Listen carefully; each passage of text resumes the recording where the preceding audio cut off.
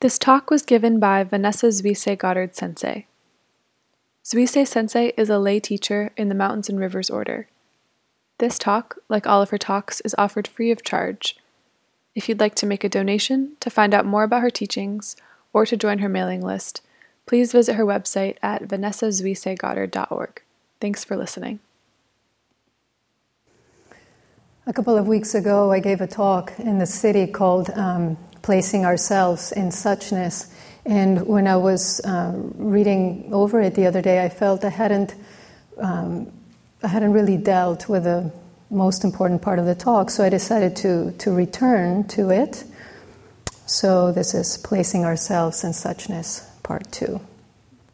And for that talk, I used primarily a poem by Joy Harjo, which I will return to, and this passage from the Prajnaparamita Sutra. My own self I will place in suchness, and so that all the world might be helped, I will place all beings into suchness, and I will lead to nirvana the whole immeasurable world of beings. With that intention, should a bodhisattva undertake all the exercises which bring about all the wholesome roots. So this is the vow that a bodhisattva makes on the path. This is their intent, to lead to nirvana, to freedom from suffering, the whole immeasurable world of beings. And of course, the first question begging to be asked is, how do we place ourselves in suchness? And I've been speaking recently about some of the teachings of the Yogacara and the 8 levels of consciousness, and the image used in the Lankavatara Sutra of the mind as the ocean and as a wave. And so that 8th consciousness, as you know, the storehouse consciousness, the Alaya Vijnana, is the bottom of the ocean, is the depths, the ground from which all of the seeds of our karma sprout, bloom. And Manas, love of self, looks upon a wave of that ocean. It is the ocean, but it looks at a single wave and it falls hopelessly in love.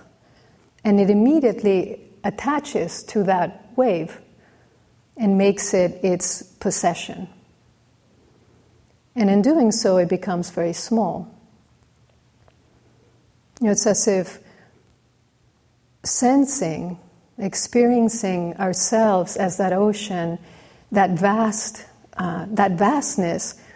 it's too much. It's like we freak out and need to contain that immensity. And so right there, as on the fly, we just cobble together from flotsam a raft. And we feel a little safer, a little more contained, secure. And yet very quickly we realize that's still a very flimsy vessel. And we get insecure again. And so we grab a bucket of paint and we just paint a huge X on the side of the raft to mark our spot. And then the spot still seems small and vague. And so we let ourselves float a little bit more, and then we mark another spot, and we mark another one, securing our territory. And all the while, we're that whole ocean. And we sense it. I think we all have a sense of it. But we can't touch that vastness. It feels as if we're separate. And so Manas acts as a kind of filter between the storehouse consciousness and the 6 senses through which we perceive reality. And the catch is that Manas cannot perceive reality directly. The storehouse consciousness can, and so can the senses, the 6 senses. But Manas cannot. The self is in its own way. It's like a veil. And so we're in the peculiar position of having to work hard to realize ourselves And yet we can't realize ourselves. We can't do it. And when we do realize any bit of truth, we see that there was no self to be liberated. The Prajnaparamita Sutra says this. There's no self to awaken, and there never was. And that's the liberation. And still the work must be done, or we wouldn't see this. And so the work really is to liberate the seeds in the storehouse consciousness from Manas's grip, from its infatuation. And the way to do that is to place ourselves in suchness, which is a little bit of a funny way of saying it, since there's no place where suchness is not. Given that it is always present, it is seeing that suchness right now. It is letting go of that self so that we can perceive reality directly. And so the Yogacara says that there are three fields or modes of perception, and the first one is direct. It is the field of suchness, in which there's no mediation, we perceive directly. The second is the field of representations, and the third of mere images. And as I said, Manas can only perceive the last two. And the example that I gave of the field of representations is that, when we fall in love, most of the time, we're not really falling in love with a person. We're falling in love with our representation, our idea of them. And when our relationship is based on this idea and not on the person as they are, eventually we will become bored or will become disappointed, because inevitably at some point our partner will stop acting out our fantasy. They were never a fantasy to begin with. They're alive and they're changing and developing and growing and struggling with their own representation of you, their own disappointment of you. So life in the realm of representations is very disappointing. And yet that is where we live most of the time, in our projections and our wishes and our expectations, which ultimately are unsatisfactory. A number of years ago, we were with the kids, with Zen kids, and we weren't talking exactly about this, but we were talking about how we perceive, basically, and how you have an object and a sense and consciousness, and when you put them together, you perceive. You see, you hear, you taste, you touch. And we were making our way through the senses, and when we got to taste, we decided to show how especially because we're so visually oriented, how our expectations and our ideas, our representations of what we see directly influence what we're tasting in this case. And so we took a bunch of Oreos and played with them. We put fish sauce in some and ketchup in others and barbecue sauce in others, being very careful that they still looked exactly like a regular Oreo. And then we gave them to the kids. They were absolutely disgusting. They were disgusting. And the outcome was as expected. They expected an Oreo, they wanted an Oreo, and then were unpleasantly surprised when they got something else, except for one of them. One of the kids actually loved them. I couldn't believe it. One of the kids wanted more of the ones with the fish sauce on them. She clearly was not stopped, by her expectations or influenced by her projections. And so, and we had different ways in which we were showing exactly that, how we, once you experience, especially something for the first time, you store it, as Dairo used to call it, the biocomputer, and then you stop looking, right? And then every time you meet it again, you pull up your representation of it. You don't really have to see directly anymore. At least that's what it seems. And then the realm of mere images is the realm of dreams, of images, of visualizations. And dreams are produced by the unconscious, and therefore they're hard to manage. Images can be conscious or unconscious, so they can arise deliberately, or they can appear unbidden. And a while now, I was driving one morning, early one morning, on Wittenberg Road towards Woodstock, and I was that part where there's a pond on the side, and so there's animals, cross the road there frequently to get to the pond. And that morning there was a huge, it must have been this big, a huge snapping turtle in the middle of the road, moving very, very slowly to cross the road. And so I got concerned that it would be hit.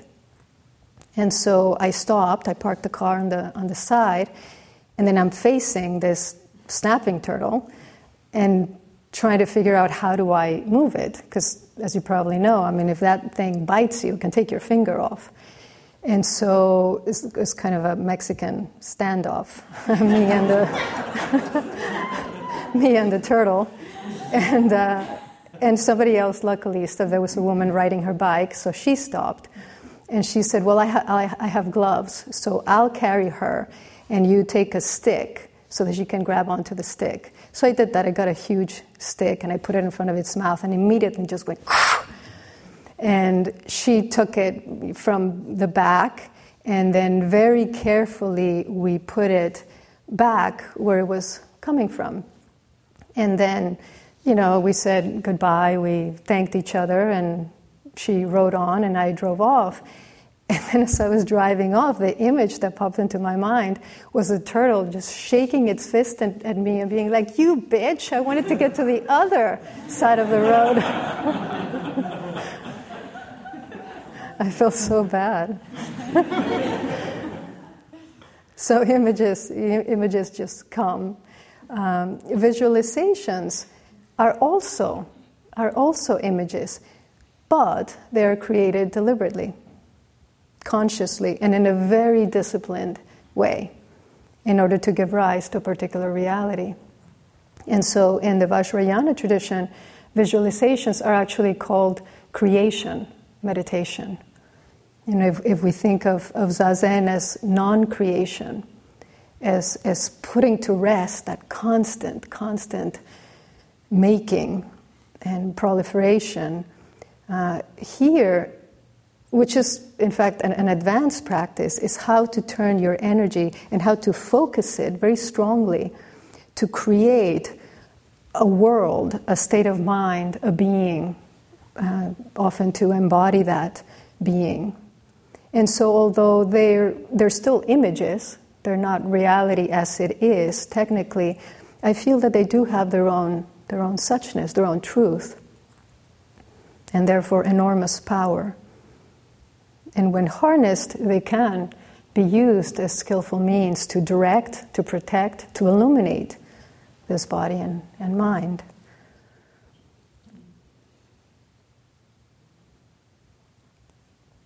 So the poem is called Eagle Poem by Joy Harjo. To pray, you open your whole self to sky, to earth, to sun, to moon, to one whole voice that is you. And know there is more that you can't see, can't hear, can't know except in moments steadily growing and in languages that aren't always sound but other circles of motion. Like eagle that Sunday morning over Salt River circled in blue sky, in wind swept our hearts clean with sacred wings. We see you, see ourselves, and know that we must take the utmost care and kindness in all things. Breathe in, knowing we are made of all this, and breathe, knowing we are truly blessed because we were born, and die soon within a true circle of motion. Like eagle running out the morning inside us, we pray that it will be done in beauty. In beauty. And the student who sent this poem to me said it reminded him of Rilke, but softer and more patient. And I liked that. Patience, shanti, is, as you know, one of the paramitas, one of the perfections whose base is wisdom. And Shantideva says that there is no evil similar to anger, no austerity compared with patience. And I remember the first time I read that, I was struck by that word, no austerity compared with patience. We so often think of austerity as severity, as sternness. It can be cold. It can seem aloof, hard. But this is a patience that is very simple and gentle and extremely kind.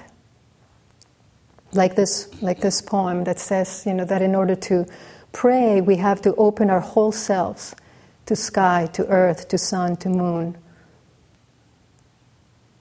We have to bare our hearts so they can be swept clean. And you cannot do that in a hurry. You cannot do it ahead of time. I had to learn the hard way that I couldn't be gentle and rushing at the same time. That I could get a lot done if I was moving fast, but that didn't leave much room for anything else. It didn't leave any room for anyone else. And still, I'm still learning to not move fast. So now I think of patience as the ability to not anticipate, to be fully present in the here and now. You can think of patience as the sister of suchness. And patience doesn't wait. It's not resigned. It just is. So being truly patient, you cannot even call yourself patient. You can't call yourself anything. And so meeting this moment, you're fully met by it in turn. I know I often say this in the work meeting, to let the work teach you, because I find it to be so true that when I'm able to get myself out of the way or just quiet down enough, what is in front of me teaches me exactly how it needs to be cared for. And therefore I can know and understand its blessedness. And it's not like we have to work hard to see this blessedness. We can see it everywhere we look.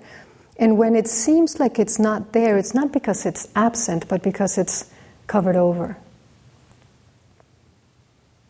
And sometimes it's so covered over that there's barely a glimmer of it. But it's never not there. So it's finding that barest of glimmers.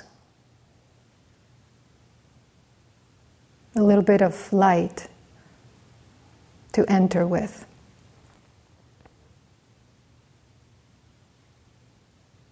We were saying to the kids the other day, we were talking about bullying, and we were saying no one can take away from you. No one can take away from you your perfection. And it's hard to see that. I wish I'd been able to see it in 6th grade, 7th grade, which was hellish. And I guess I could sense enough to know that responding back was not the way that I wanted to go. But I couldn't yet touch that there was something that no matter what was happening couldn't be taken from me. And when you really see that, then it's not hard at all.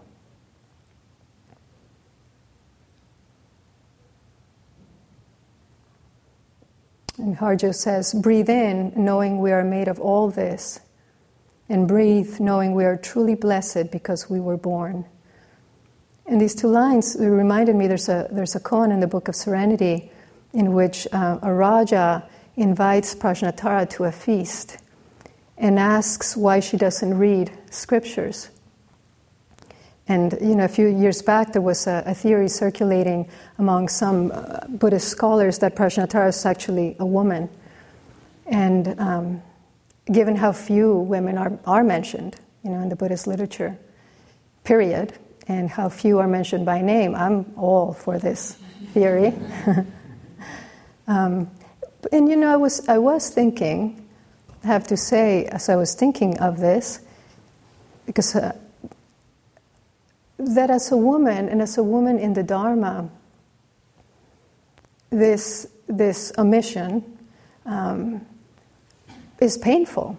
I work with it in various ways myself, but it hurts. It hurts that in this wisdom tradition that I love and trust deeply, that here again, we're as women, we're often not represented or misrepresented. Right? We're the servants or the temptresses and the witches, the nameless bystanders. And there are some stories where women are featured. Some of the stories the women of the way tell of the training of the Chinese and the Japanese women who became nuns, some of them masters, teachers in their own right. And, a number of them tell of them being harassed by their fellow monks or denied training because they were women. Or in extreme cases, some of them would disfigure themselves in order to prove how much they really wanted to devote their lives to the Buddha Dharma. A tradition that says at its heart there is no distinction. There's no high and low, and everyone, regardless of who they are, what they look like, has Buddha nature and can realize it. And I know that Shugen Roshi spoke about this recently with regards to the Prajnaparamita Sutra, and for that I am deeply grateful. Because I was talking to one of the female monastics and was reminded myself that not speaking about it is a kind of collusion. It's a kind of acceptance. It's like saying, it's okay. Or this doesn't really affect me, it doesn't affect us, which of course is not true. I think of, right now, all the women who are coming forward, right, with speaking up about the abuse they've suffered, at the hands of very public figures, men in positions of power. And I think of the many, many more who may not ever come forward. I read a very sobering statistic that a woman is assaulted every 45 seconds. That's 50 women just during the course of this talk. And I would like to say, to those who create this hurt, you're harming our body. Please don't do this. It's our body. With each new allegation, I feel myself bracing. And there's another, and there's another. Me too, me too, me too. And in one sense, maybe we have to work harder to let go, to drop off body and mind, as women in a female body. Because the hurt, the fear is so old, is so in our cells that we can't just tell ourselves, well, just relax, just let go. And unfortunately, this is the product of this kind of hurt. We become afraid. We become afraid of you, our brothers. We don't want to be, or speaking for myself, I don't want to be, and yet sometimes I am. And of course, being excluded is not the same as being raped. But there's a whole range of harm, from outright hatred to indifference. At the same time, perhaps for the first time, we are speaking up. For the first time, someone's listening and someone's doing something. And here we are working hard to change the strains of this unskillful karma. And hopefully we will continue to see ourselves and see each other, and to know that we must take the utmost care and kindness in all things, here and beyond these walls, because that's what is needed. If we're going to stop this, that is what is needed. And why wouldn't we do this when this is what we're made of, this care and this kindness, this gentle patience that is also fearless and is undaunted?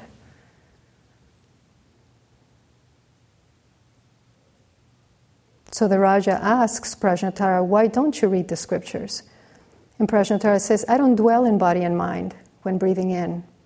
I don't get involved with things when breathing out. I always reiterate such a scripture, hundreds, thousands, millions of scrolls. Shugen Roshi called Kinhin a sutra.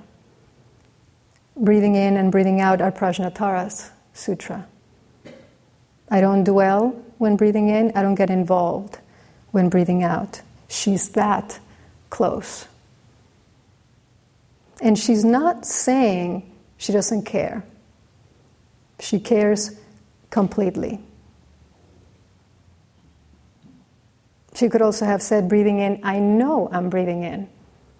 Breathing out, I know I'm breathing out. Breathing in, I breathe with the entire breath body. Breathing out, I breathe out with the entire breath body. She breathes in knowing we are made of all this, and breathes knowing she is blessed.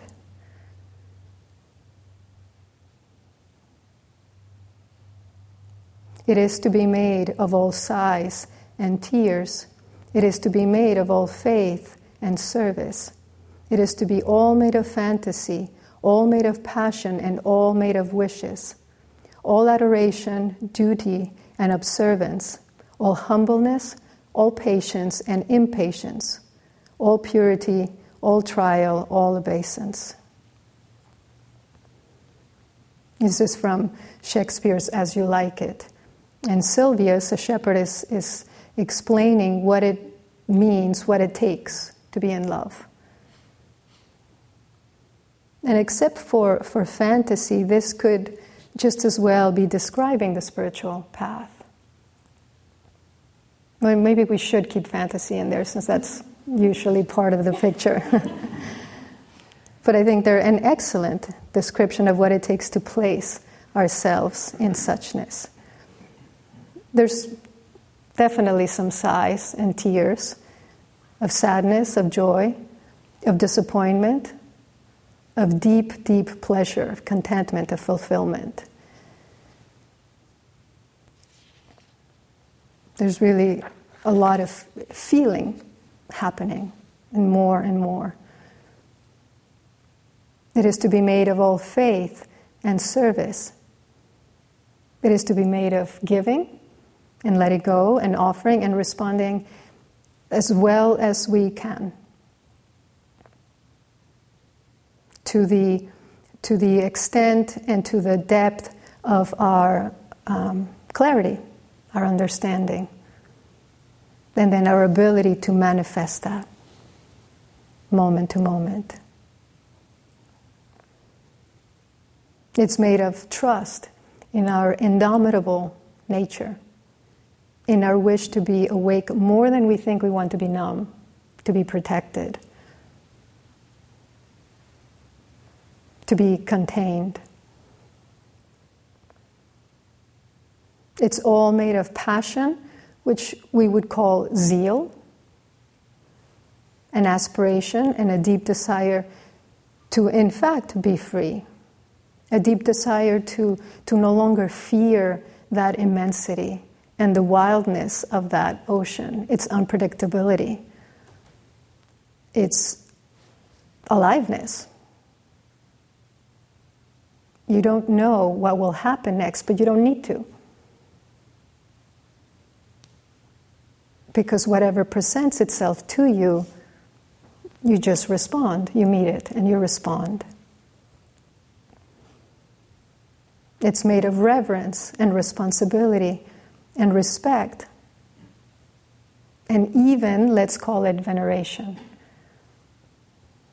Veneration for truth, for goodness, for wisdom, for the universality of that Buddha nature.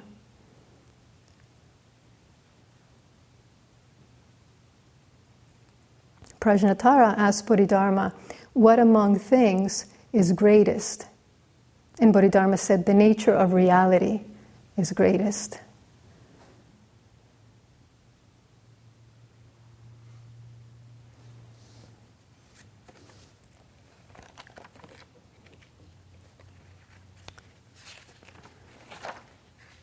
Breathe in, knowing we are made of all this, and breathe, knowing we are truly blessed because we were born, and die soon within a true circle of motion.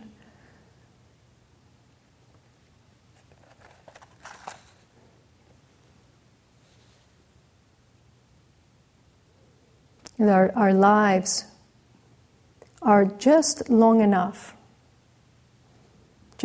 for us to ask, what is this?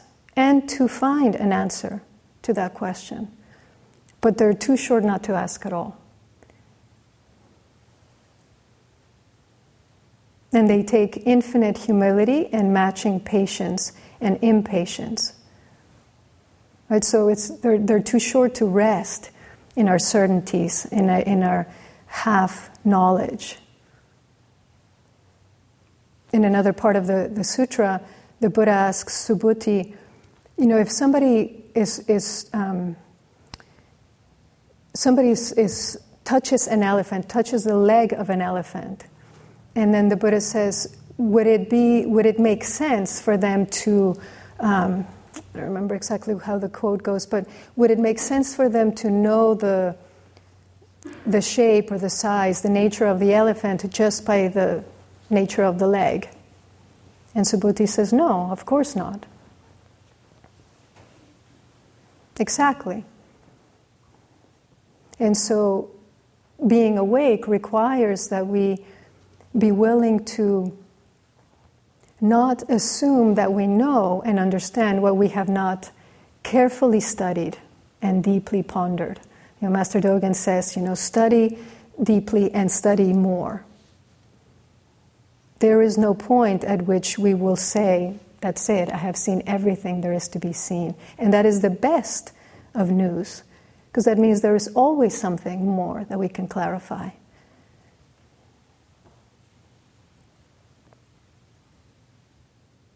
The path will be challenging.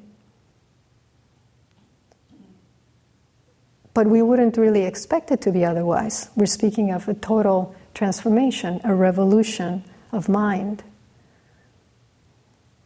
The Bodhisattva knows that it will be challenging. And they're undaunted by that challenge. Doesn't mean they don't struggle. Doesn't mean sometimes they don't know how to proceed.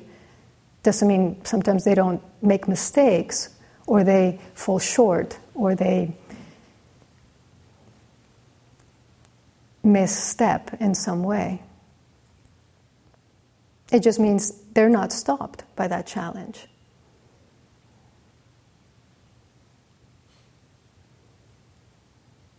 Totally transformed, we realize nothing has changed. As Kogen Sensei said the other day. Everything was pure from the beginning and all the way through. That's why it deserves our respect. All of it. It's pure from the beginning and all the way through.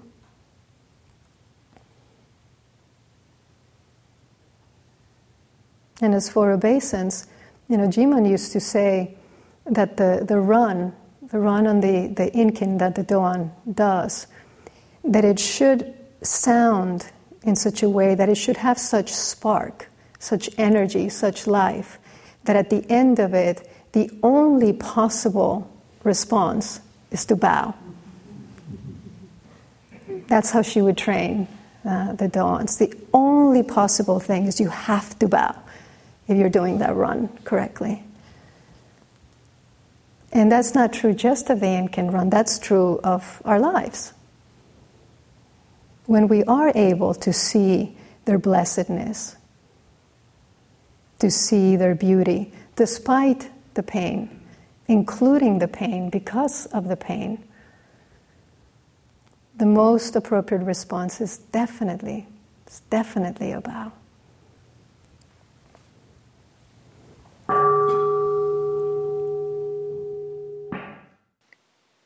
For more talks, to get information about Zuisei Sensei's upcoming teachings, or to join her email list, please visit vanessazuiseigoddard.org.